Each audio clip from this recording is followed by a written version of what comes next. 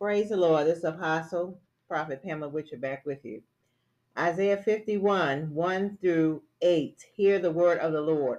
Hearken to me, ye the followers that follow after righteousness. Ye that seek the Lord, look unto the rock which ye are hewed, and to the hole of the pit which ye are digged. Look unto Abraham your father, unto Sarah that have bare you. For I called him alone, and blessed him, and increased him.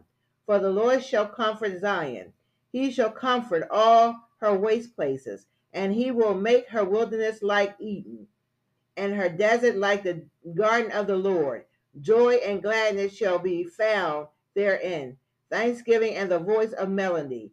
Hearken unto me, my people, and give ear unto me, O my nations, for a law shall proceed from me, and I will make my judgments to rest for a light of the people.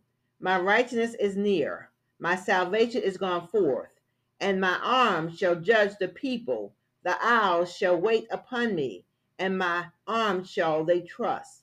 Lift up your eyes to heaven, and look unto the earth beneath, for the heavens shall vanish away like smoke, and the earth wax old like a garment, and they that dwell therein shall die in like manner. But my salvation shall be forever, and my righteousness shall not be abolished.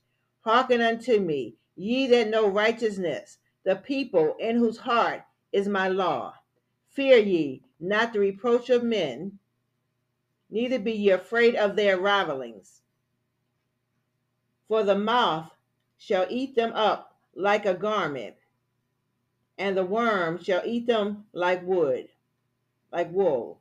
But my righteousness shall be forever, and my salvation from generation to generation. In Jesus' name. I have read Isaiah 51, 1 through 8. God is a God of deliverance. In Jesus' name, amen.